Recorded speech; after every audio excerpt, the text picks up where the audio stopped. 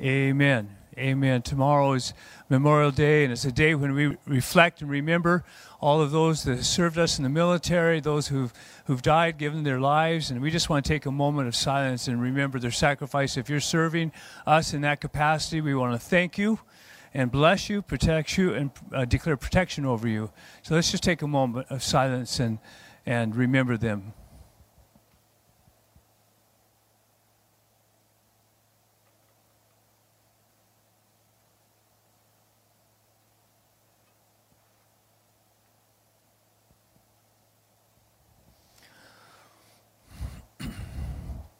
Okay.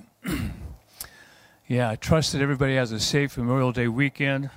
Didn't warm up very much for us, but I know a lot are out camping, and so you come back and watch this maybe tomorrow, but we're just going to ask the Holy Spirit to meet you in His Word as we consider together what He's saying to us in this hour.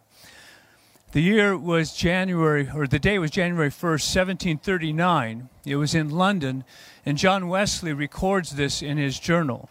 To go back a step, I just want to remind you that John Wesley was part of the revivalists and awakening that happening in the first, what we call the First Great Awakening. And he had been with Moravians, and he had seen their peace in the midst of difficult times.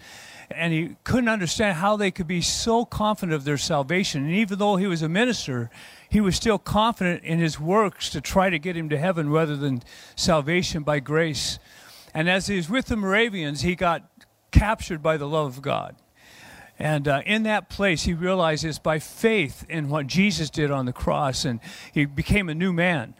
And he started leaning in that this revelation would come across London and England and even into the Americas. And so this particular prayer meeting happened on New Year's Day.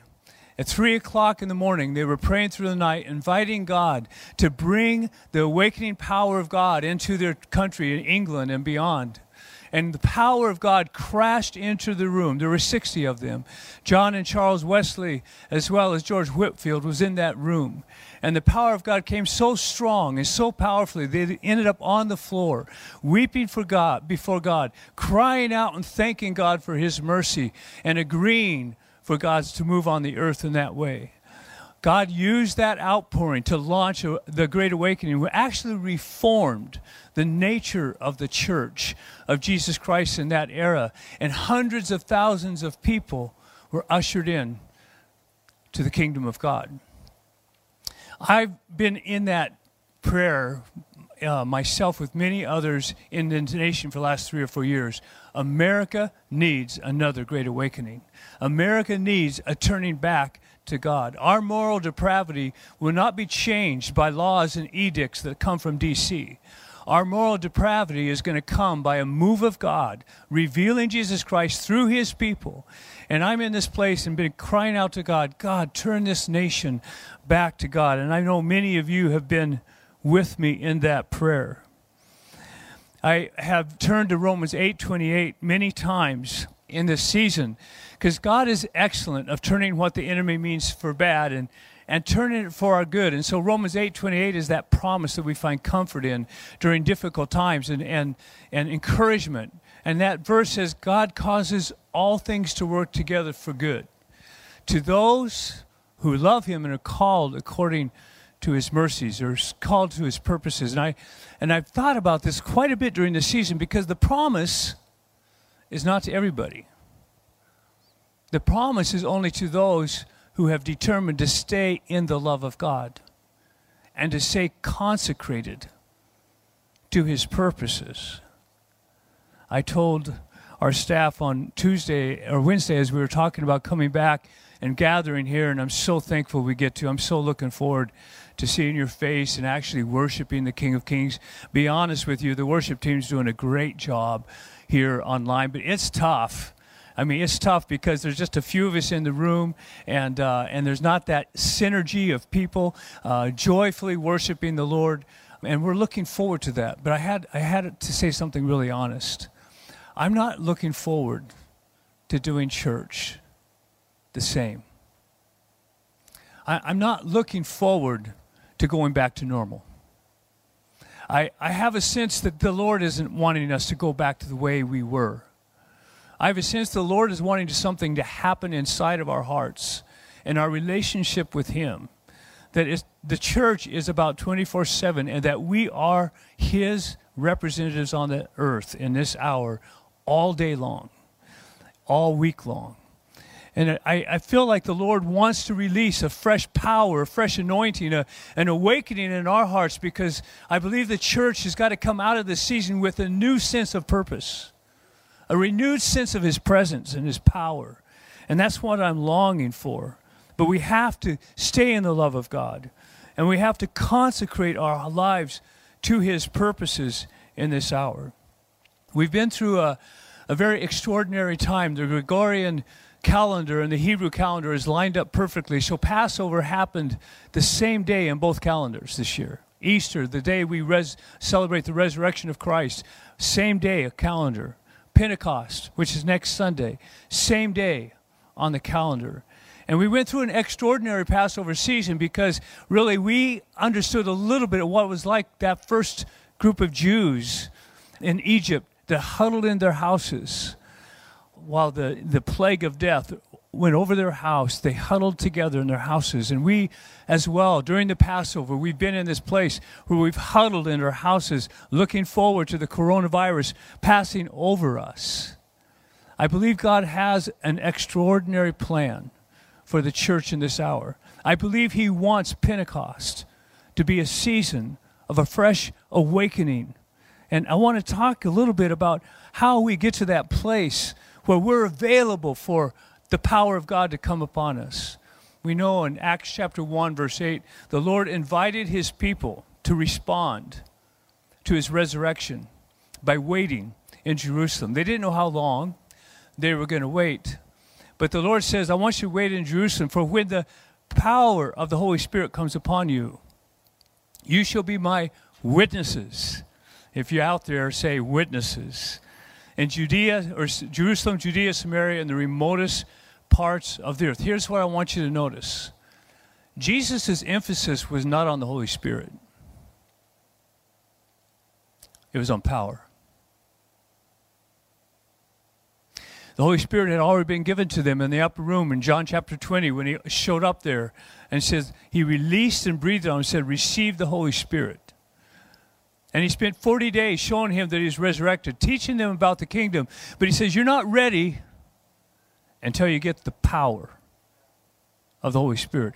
Now, Brenda and I have been in the book of Acts and just studying the book of Acts in the early church, and we just been reawakened, really, to the miraculous activity of God and how the early church walked in the power of the Holy Spirit. And not were they just doing signs and miracles, but they had such a deep conviction that people without Christ would die eternally in a place of damnation. And they were willing to give their lives that other people would know the truth about Christ and be born again.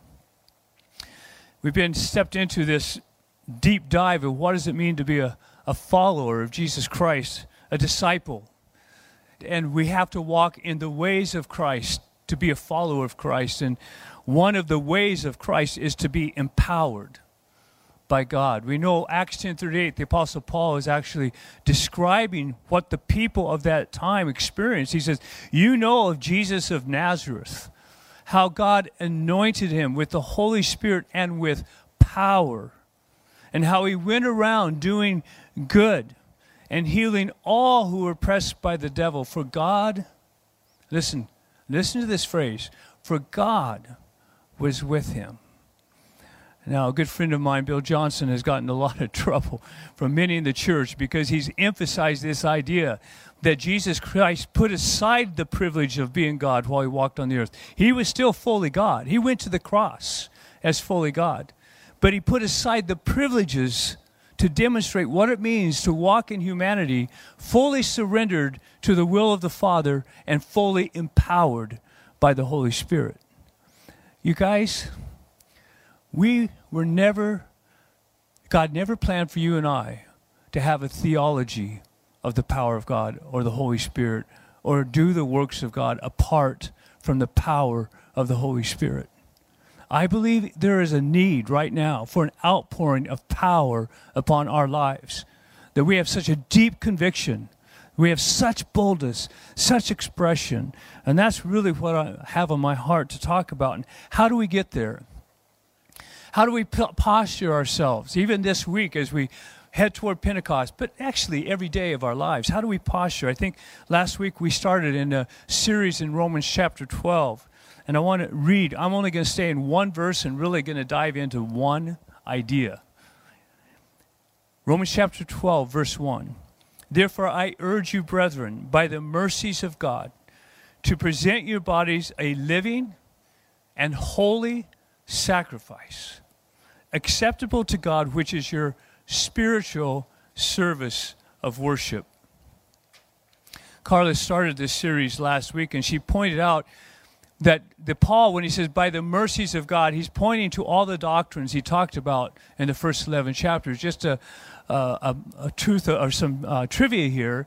In the first 11 chapters, Paul only gives 12 imperative commands. In the chapter 12 alone, he's applying all the truth that he's taught the Roman Christians, and he gives 12 imperative commands that we're going to be covering in the next weeks to come. But these commands are not possible unless we're walking in the power of the Holy Spirit. And so he is getting us postured actually for the God of heaven to meet his people on the earth, that we would walk in his power as we try to fulfill all that he has for our lives. He appeals to the mercies of God. And let's just talk about that, because this is the sense that I have is we have to be restored to the joy of our salvation. That joy of salvation has to come back on us. Like, we are so excited that we're born again. We're so excited about eternity. We are eagerly looking for the return of the Lord because he is our first love. He is the one that we're after. And so we find here the mercies of God. The mercy actually means because of God's compassion, he had pity on us. It's hard for humans to believe that we need the pity of God. But the idea of mercy is the idea of he doesn't give to us what we deserve. And in Romans, he very clearly points out that we all have fallen short. We've all sinned. But the beauty of it, he says, though the wages of sin is death, the free gift of God is eternal life through Jesus Christ, our Lord.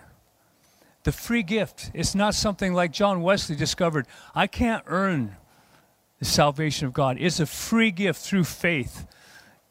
Actually, Ephesians chapter 2 says something else about us. The Apostle Paul there says, by nature we were children of wrath, but God in his mercy. Romans 5:8 says, but God demonstrated his love towards us, in that while, not after we got cleaned up, but while we were sinners, Christ died for us. These mercies of God need to stir us every day in how we live our life. And then we land on Romans 8, chapter 1. There is another great therefore. There is therefore now no condemnation for those who are in Christ Jesus. Come on. Somebody got to say hallelujah. There's no condemnation, for the Spirit of life in Christ has set us free from the law of sin and of death. And so we have this privilege now of never, ever, ever, ever, ever, ever being subjects of God's wrath. Ever again. We will be disciplined if we go out of his ways, but we never will face punishment, because all of God's wrath was satisfied in the sacrifice of his Son. This is a big deal. Because if you think God is still trying to punish us when we do wrong things, you don't understand the grace of God. He punished Jesus for our sake so we could be free. In Romans chapter 8, he tells us, since God is for you, who can be against you? We got that blessing song going on. God is for you, he's for you, he's for you, he's for you. Huge, huge revelation.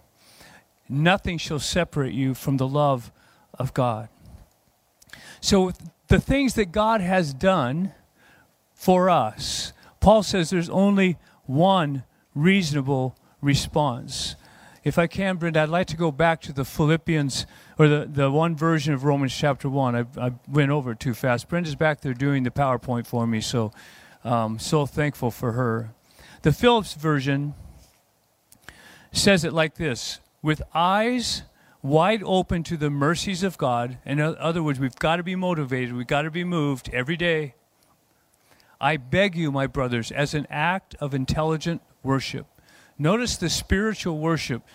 The word there is logikos, which we get the word logical from. Spiritual is better translated the logical response of worship. To give him your bodies as a living sacrifice consecrated to him and acceptable by him. Give him your bodies. Give him your bodies. Well, I thought it was about our heart. I thought it was all about the inside of us. It is all about the inside of us, but then it's supposed to affect all the outside of us. Give him your bodies. Bodies in America is a big business. Billions and billions and billions of dollars are spent by Americans on our bodies. We tan. We exercise, we go to gyms, we surgically improve our bodies, we dress our bodies, we photograph our bodies, we feed our bodies, we medicate our bodies. We spend billions and billions and billions of dollars on our bodies. And it's not as though we're like to present our bodies like here's my body, Lord, and he goes, wow, you improved on what I did.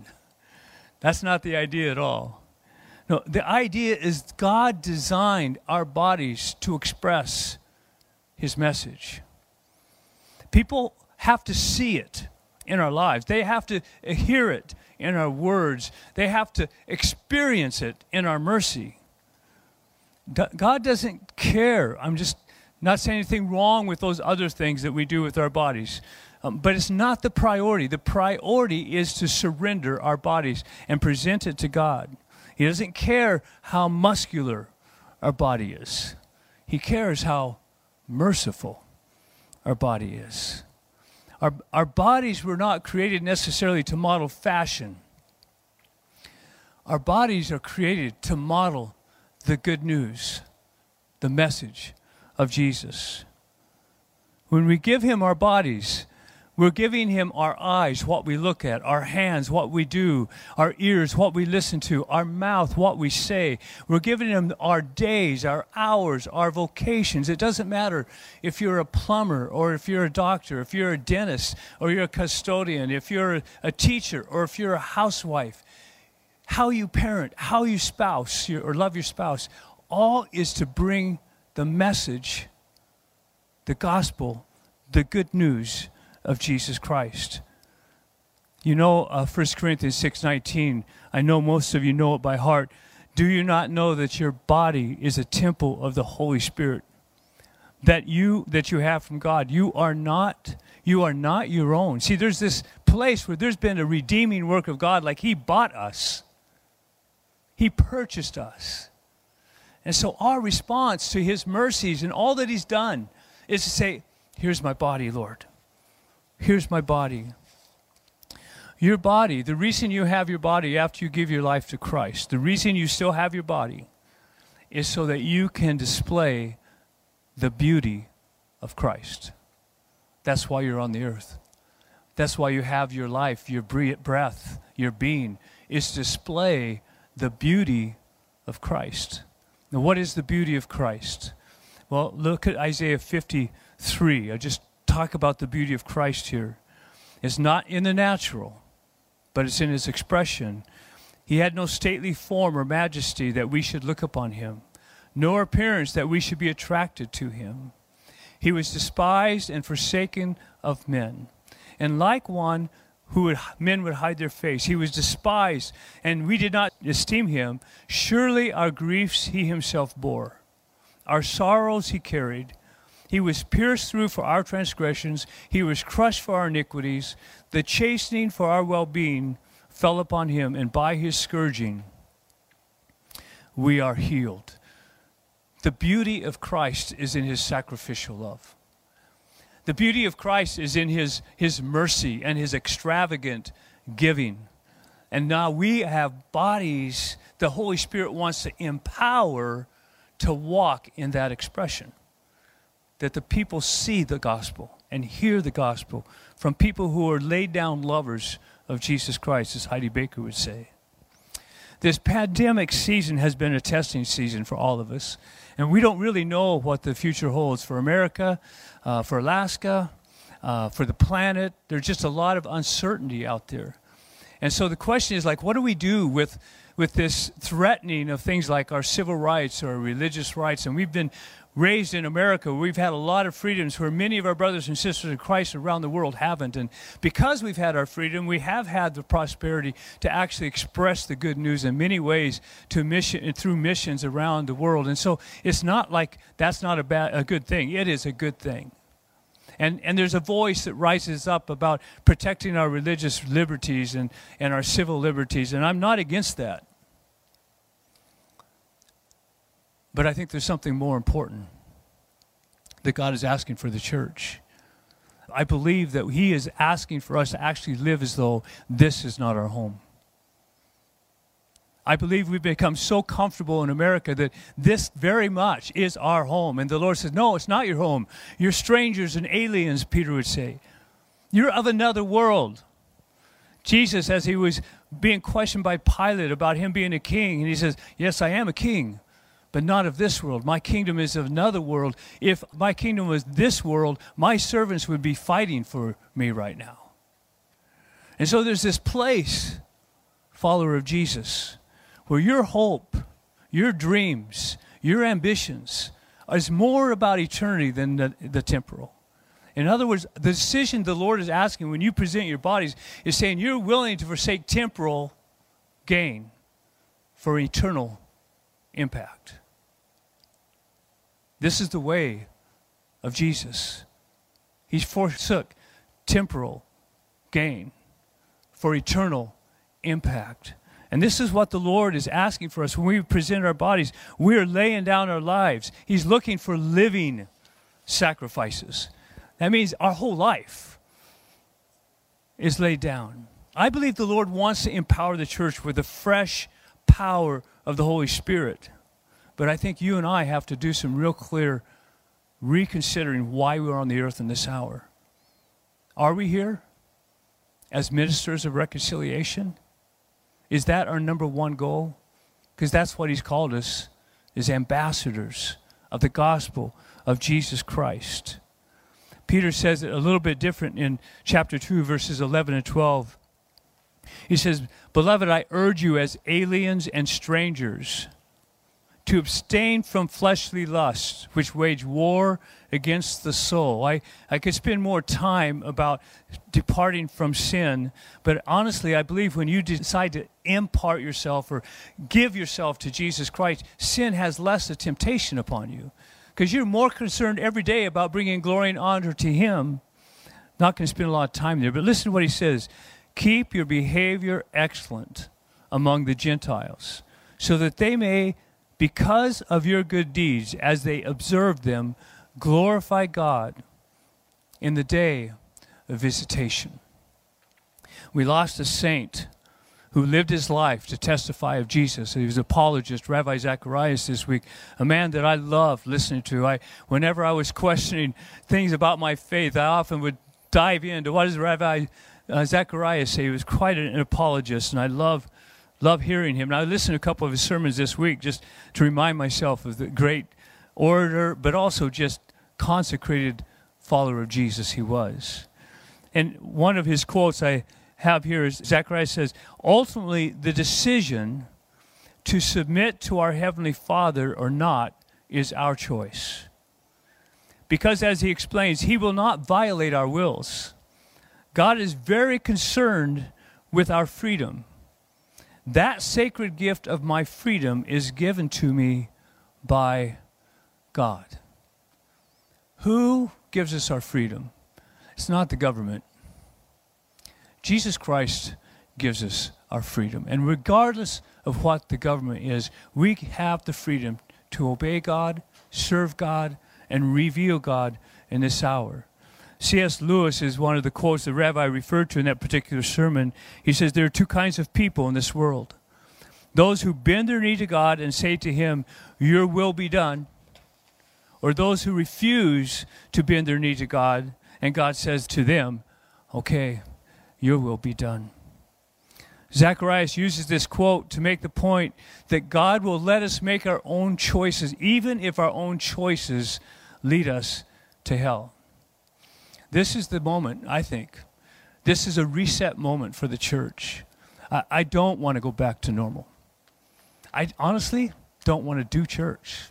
I want to be the church. I want to be the church. I want to be empowered by God. I've experienced enough of the power of God on mission trips that I know there's a whole bunch more available to the church than what we're experiencing in America. And if you're like me, there's a hunger. Oh, God. When I read the book of Acts, I say, oh, God, can we be like that? I know it's his desire to release that same thing on the church, but you have to realize it's a laid down position for the believer. The word is, will you be my witnesses? The word there translated is martyrs. Now, it doesn't mean we're going to have to die physically for our faith, but it has to mean we're willing to.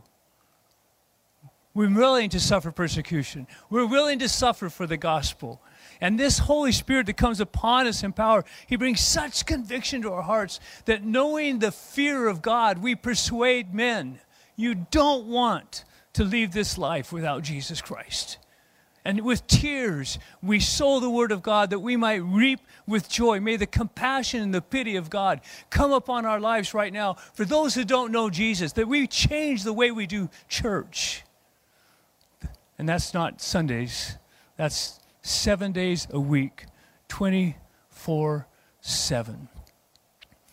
I have a longing in my heart that this Pentecost that's coming up, that there would be a change in our lives, that the power of God will be expressed by the Holy Spirit, that we will walk in boldness like never, ever before, because the time is urgent and people are dying without Christ all around us.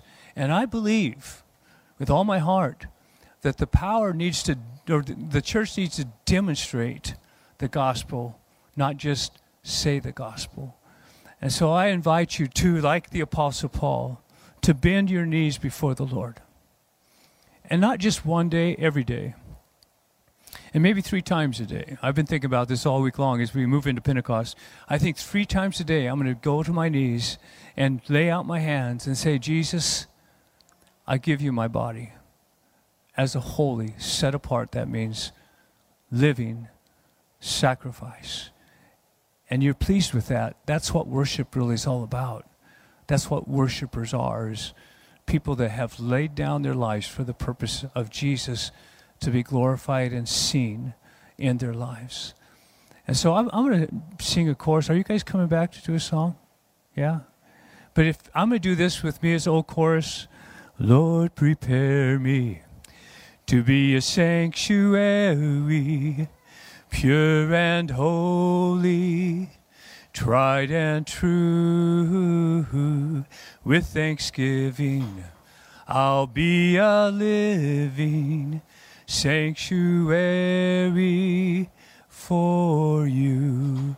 I just want to invite you, as we move this week towards Pentecost on Sunday, that 3 times a day you would consider kneeling on the floor, bowing your head, and say, Lord, here is a body that you can possess. Here is a body that you can empower. I have one reason for life, and that is to glorify you. And no matter what I do, I want Jesus to be known through me. I believe we are going to have a new normal, and it's going to be awesome. In Jesus' name, I bless you. Let's go into worship. We'll finish up that way.